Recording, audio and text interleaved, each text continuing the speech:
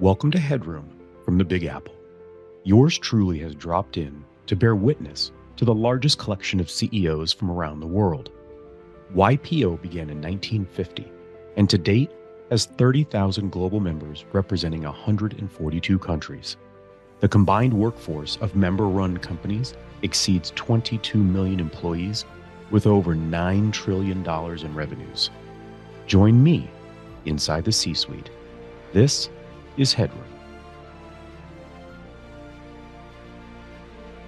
But we were talking sort of off air here about the challenges. Everybody goes through their own challenges. They all have their own storyline. And you had a storyline that sort of impacted your educational path. Yeah. That leads you to being on a main stage with the Supreme Allied Commander of NATO, right? Yeah.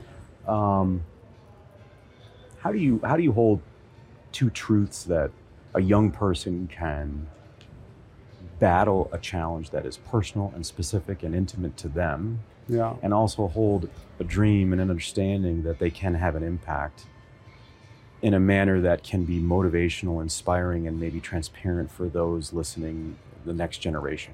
Yeah. Well, we're starting with a pretty deep question. We are. I think an adage that's always animated me, but maybe sometimes in retrospect, is that curses are most often seeming curses, and they turn out to be blessings in disguise. And that, just like I opened the conversation with the Admiral by saying smooth seas have never created a great sailor, and you have to sharpen steel with steel. You don't pick your adversity, but there's so much strength and meaning in the struggle. In my case, some people have come to know me for things I've written, including a book.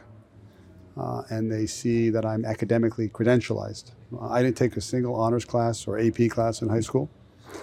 I took the SAT twice. I got a 970 after studying. I was mortified by that score. And I studied another 6 months, and I dramatically improved my score from a 970 all the way to a 980. So I couldn't crack 1,000 on 2 tries. But in my case, I grew up with some learning difficulties. I was dyslexic. And I remember being in class in 5th grade, envious of my classmates who were in rapture. They were in the present, in the story. And I didn't have that luxury because I was so scared to be called on. So I would read ahead, and I would figure out the algorithm as to when the professor goes to the next student. And I skipped ahead, and I kept practicing that area so that when I'm called on, I could read because I didn't have confidence in reading. But think about what comes in that. I was in the moment, and I was on the ceiling of class, figuring out the human dynamics. And then I remember being at family dinners, and my brother and sister were having a joyous time, and I was the one that noticed the cousin that nobody's talking to, and I went and talked to them. And I really felt that the way I, as a blessing, leaned into my challenge, developed other appreciations, maybe more empathy and compassion, but the human condition and what makes us the spectrum of the human condition is so beautiful and varied that when I found philosophy later on, I ran into words and concepts and adages and principles and frameworks. That was my purpose, who I was. Your music. Yeah, my music.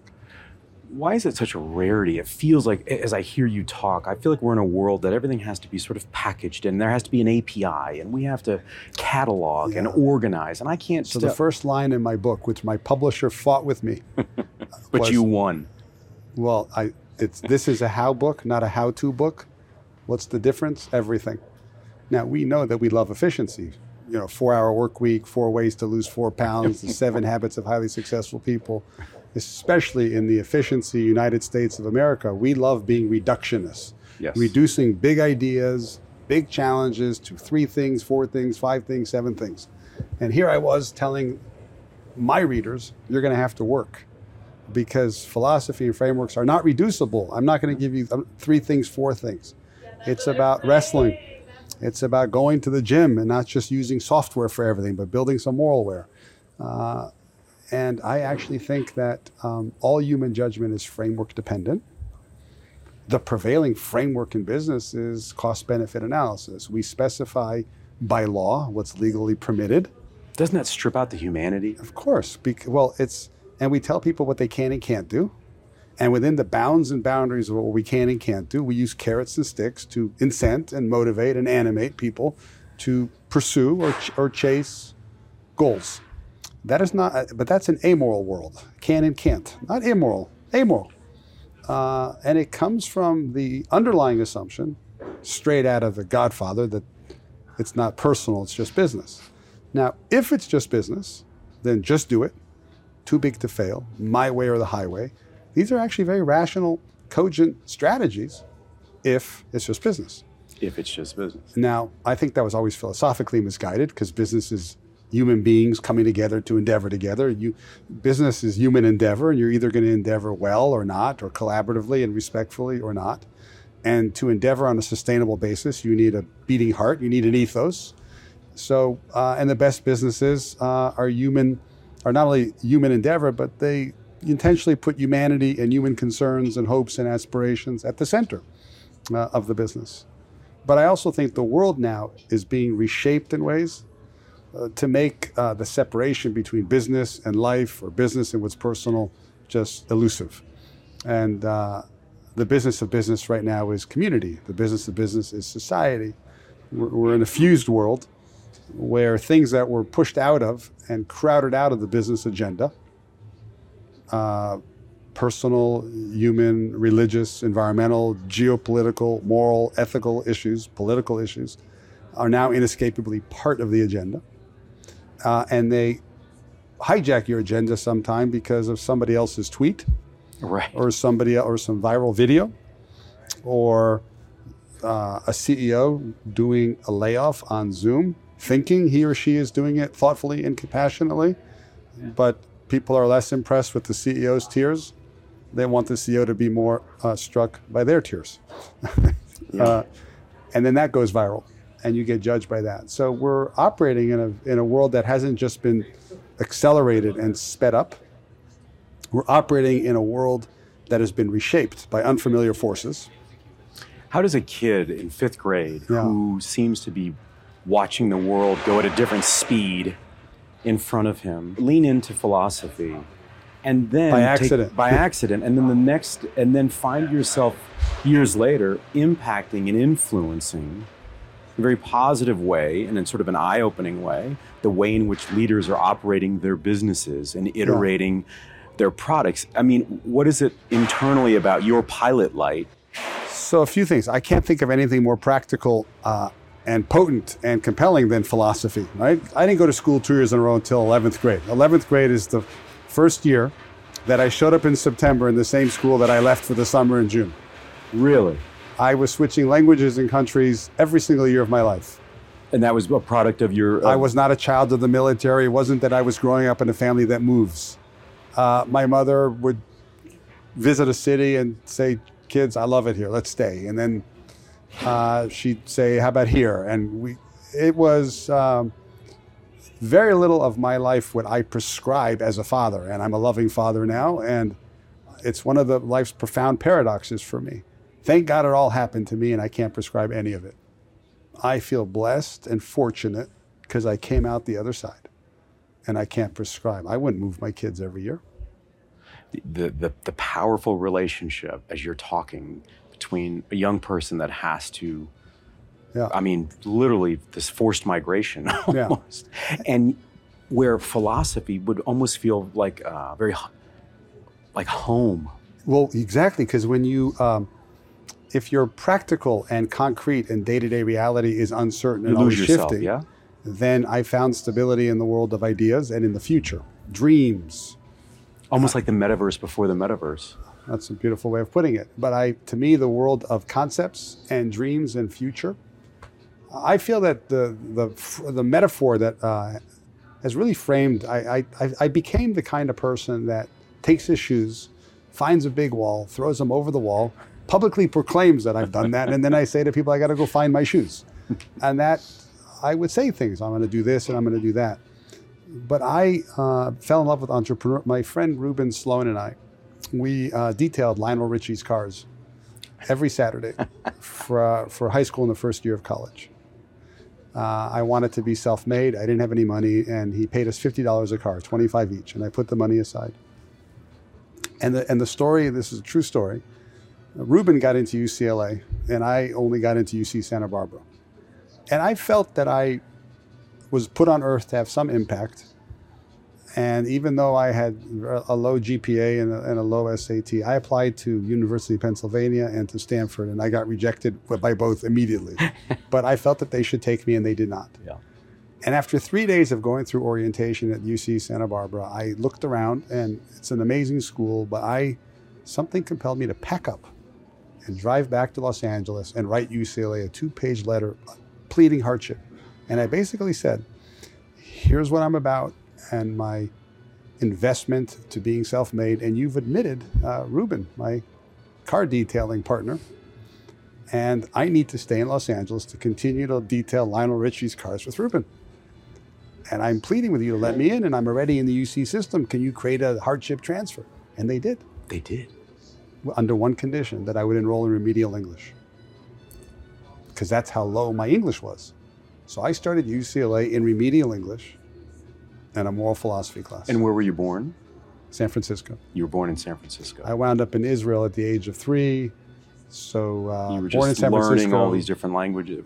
First grade, kindergarten Tel Aviv, first grade San Francisco, second Jerusalem, third San Francisco, fourth Tel Aviv, fifth Jerusalem, sixth Tel Aviv, seventh, every year.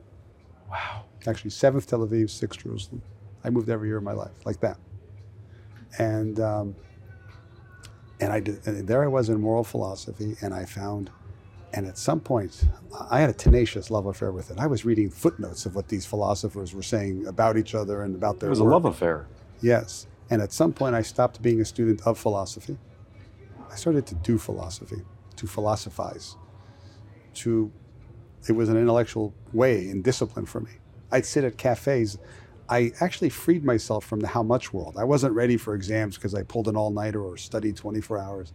I was ready because I understood the material. I started to feel detached from time. If I could sit at a cafe with these philosophy PhD students and we understood each other, I was ready. And I think that's the person you saw on stage today. That was the person I saw on stage. If it was clear to me, I'm ready to go. If I thought it through, or if it comes from the heart, if I'm passionate about it. Because I don't memorize anything. And again, when you think about being dyslexic and sort of maybe the lack of traditional organization in the way in which you process information. If I go to movies, you can show me any bit actor, and I could put him in 5 other movies immediately. Any bit actor. It's visual. It's a whole different way. But I actually came out of the other side of philosophy. I finished UCLA with a bachelor's and a master's at the same time. And then I went on to graduate school, and I studied 2 more years of philosophy. And then when I got to law school, I took 9 jurisprudence classes, which is philosophy of law. And I taught undergraduates. And the journey of, and then I founded LRN. And over the years, LRN had about 20 some different conference rooms. Every one of them was named after a moral philosopher. Because remember, I was a street kid. These are your heroes in that way, right? Yeah, and I was a street kid. So I wanted to bring philosophy to the rough and tumble world, to the gray. Some people with that background, they end up writing music, or they find ways to communicate their experience through the art. Yeah, there's a book on dyslexia called The Dyslexic Advantage. And most dyslexics, they go in the other way, and all the A students work for them. What struck people who study dyslexics is that I ran back into the fire and tried to master academia and intellectualism. Yeah, you didn't run from it. I went right towards it. Towards that. I'm going to go to these good schools and figure it out. But I noticed that some of the students around me were incredibly ambitious. They got 99, they got straight A's their whole life. And I started to feel very different. We might have looked similar from the outside. They were ambitious, constructively so, and many of them committed to deploy their ambition towards good. But I felt that I was hungry. Hungry, not ambitious. There's a difference. You're not reflexive. You're on your own mission. You're on your own journey. There's a fire. How do you understand success and when we think about traditional ways to celebrate achievement? I would think that you would have a different lens when you think about experience it. I'm trained in philosophy, so I love paradox. The paradox of happiness is central to my life, that if you pursue it, it eludes you. But if you are passionately animated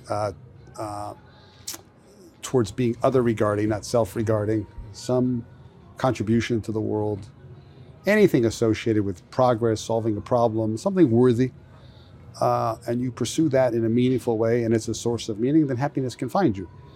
Now, in business, I've created a corollary to that. It's the paradox of success.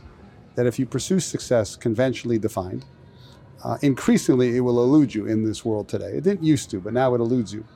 But if you pursue significance, if you don't just sell products, but you serve in some way as a business, then business success can find you. And I think that's been central to how I frame. I also feel that it's important to have the courage to frame the future as a journey.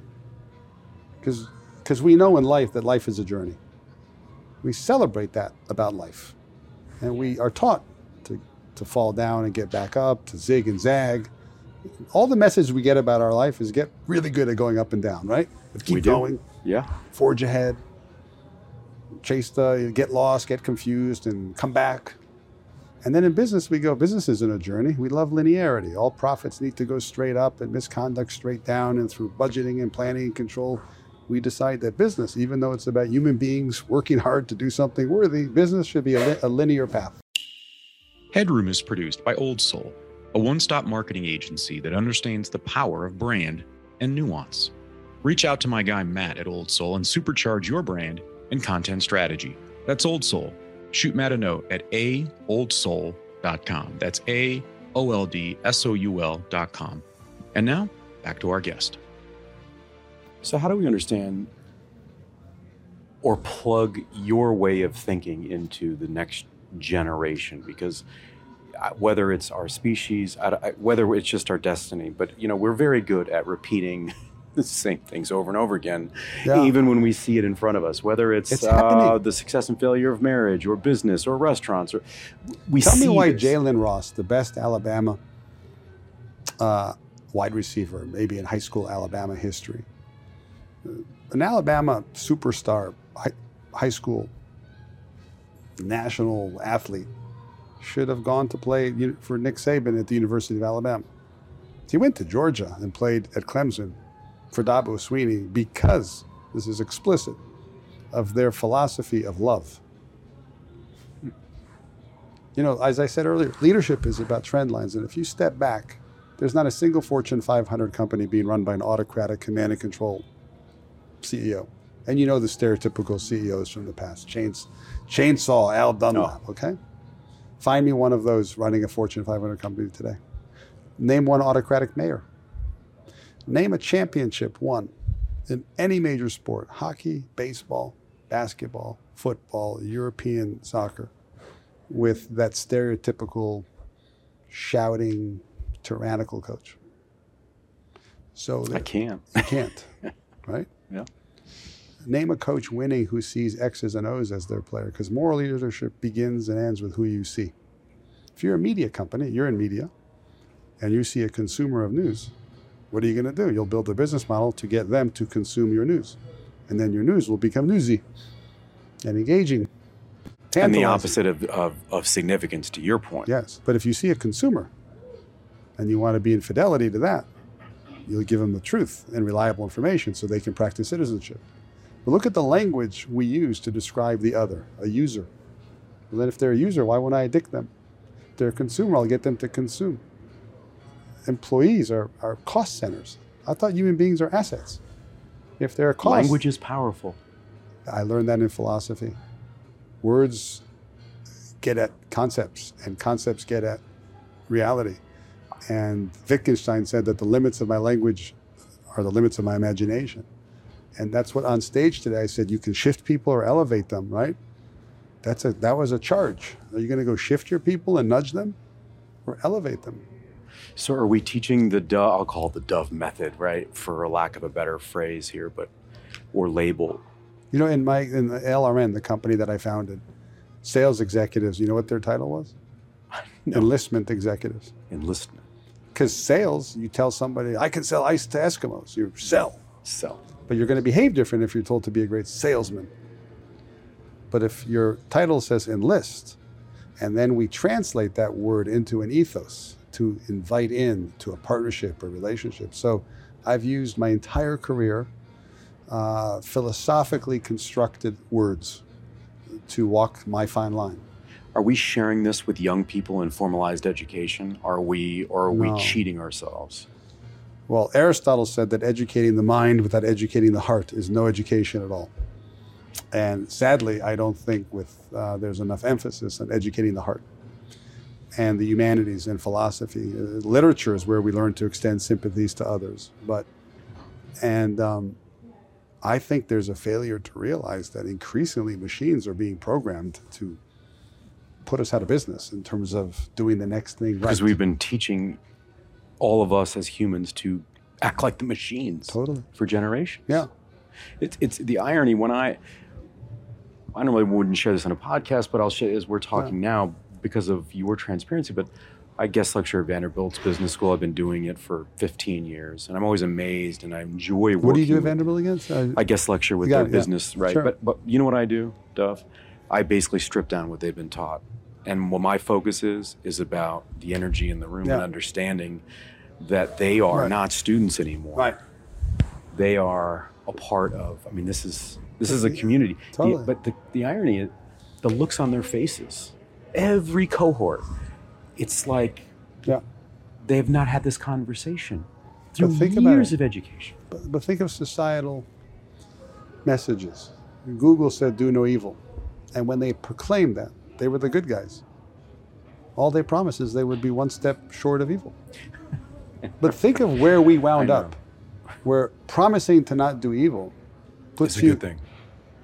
Is to be applauded. That's a floor treated as a ceiling.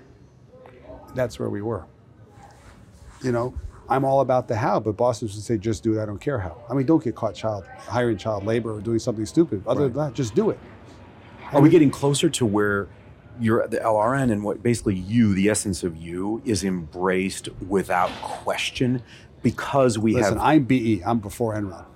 I'm a BE guy, and there was no wind in my sails. Literally, bosses would say, just do it, I don't care how. Imagine saying, I don't care how today. Oh, doesn't my resonate. goodness. That way. So it's things, now there's wind in the sails. It's a short runway. So more people are on the path, but they need the frameworks. ERP, CSR, CRM, TQM, HRIS. What do all these acronyms stand for? What I love about business is business wants to do things at scale. To do things at scale, you need to be systematic.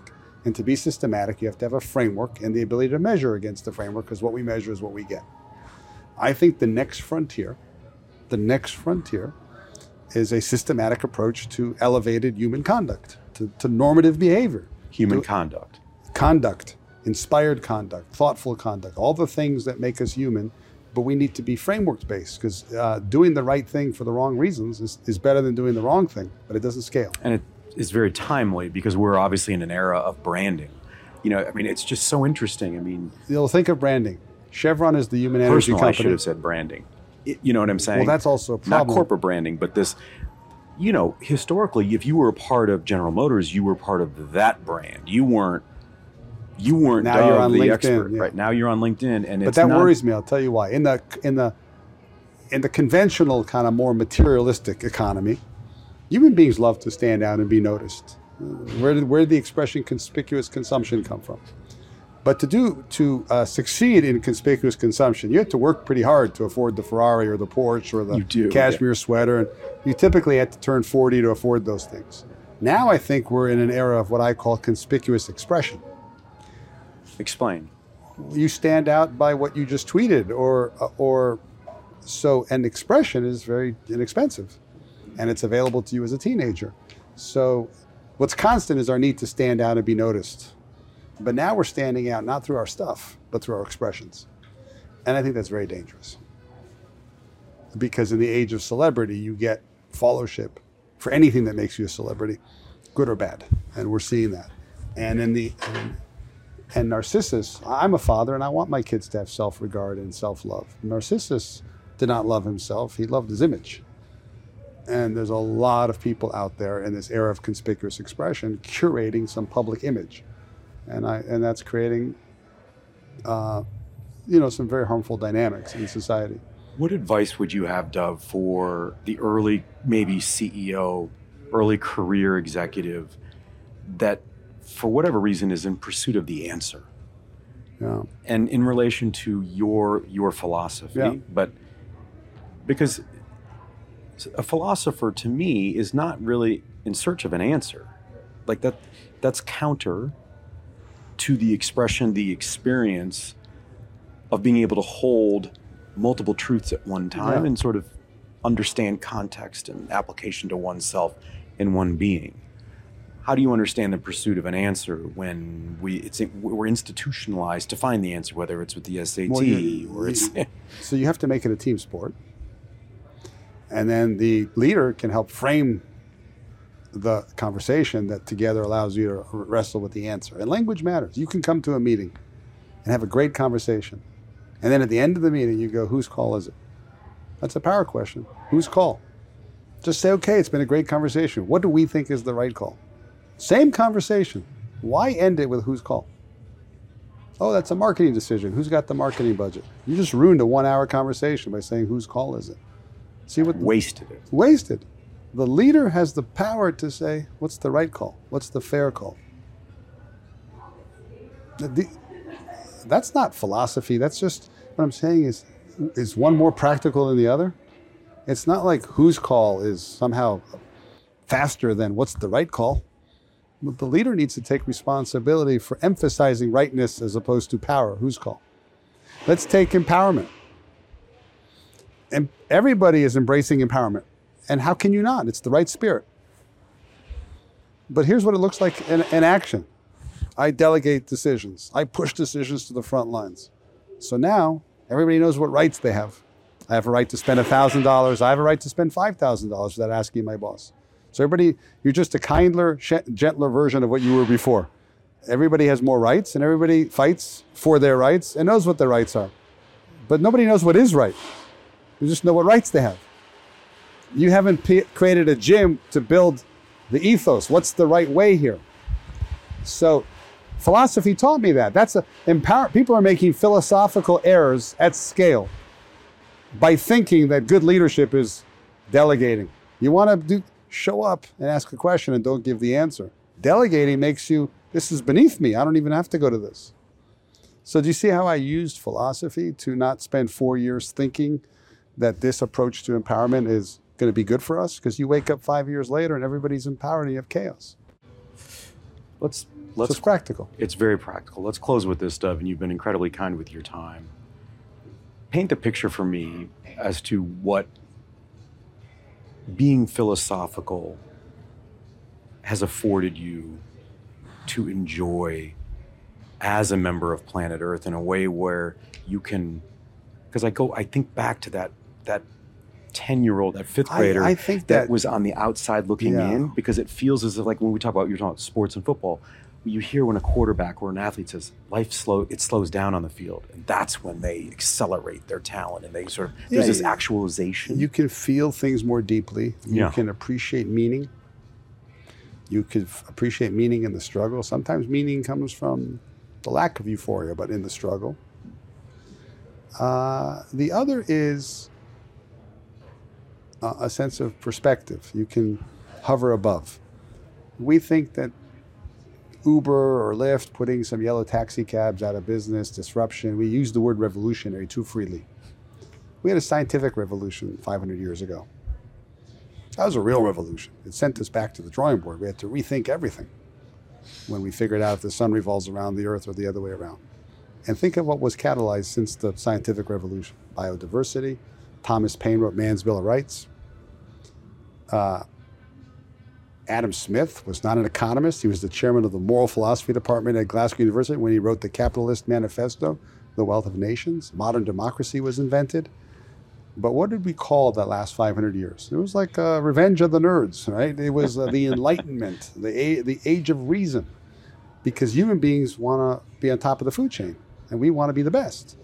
And we looked around and we said, oh, we're the smartest. So we, in the last 500 years, created enormous progress and prosperity and brought people out of poverty and innovated and solved problems and are living doubly as long with our heads, right? With our heads. Descartes said, I think, therefore I am. And you know what philosophy afforded me to do? We're living through a technological revolution right now that happens every 500 years. And it's sending us back to our drawing boards because we no longer get to say that we're on top of the food chain and we're the best because we're the smartest, because our monopoly on intelligence is not secure because we're in the age of intelligent machines. So we now have to go back to the drawing board and ask a very deep philosophical question. What does it mean to be human in the age of intelligent machines when the answer can't be we're the smartest? That's going on right now. And I think business has a lot to say about that at the forefront. Now, so what does a human being have that a machine doesn't have and will never have? A heart. A machine can't ask why, right? So I think that we've gone from an industrial age where we hired hands, and we could have hired wimpy hands. We went for strength, to a knowledge economy. We could have scaled idiocy and ignoramuses. We said, no, knowledge, specialization, wisdom, expertise. Now we're in a human economy where we have to enlist and inspire and hire hearts. Now we could go for rage and jealousy and anger. The heart's capable of that. Or we could go for what makes us human at our best. Caring, compassion. And I think that's the next frontier. That's the question we're all wrestling with, whether we know it or not. And business today in this fused world has to not just proclaim its humanity and say, work here and buy from us and invest in us because we're human. You have to translate that proclamation into humanity. And what makes us human deep down, I think, is our capacity for ethics. Our capacity for doing the right thing is really having a good heart is what makes us human. But to me, that's a practical question because right now, business and every institution and leader in the world has to somehow embody and manifest that. You've expanded, hopefully, what I will retain is a capacity to ask deeper, more thoughtful questions to elicit a conversation that has meaning beyond the technology that is recording this right now. It's incredibly powerful what you're doing. You have a new fan in me in wanting to know more about your continued journey, because I think you've hit it on the head of where we are, what we need to do, and that we are back at the drawing board. Yeah. And it's going to take thoughtful leaders and, more importantly, humans like yourself to ask the questions that give us pause and to live in the moment. Thank you, Dov. It's a pleasure. Thanks for taking the plunge into Headroom, where we uncover the why behind the what and who impacting our lives. Headroom is a production of Rainlight and co-produced by our friends at Old Soul. I'm your host, Dr. Rod Berger, and this is Headroom.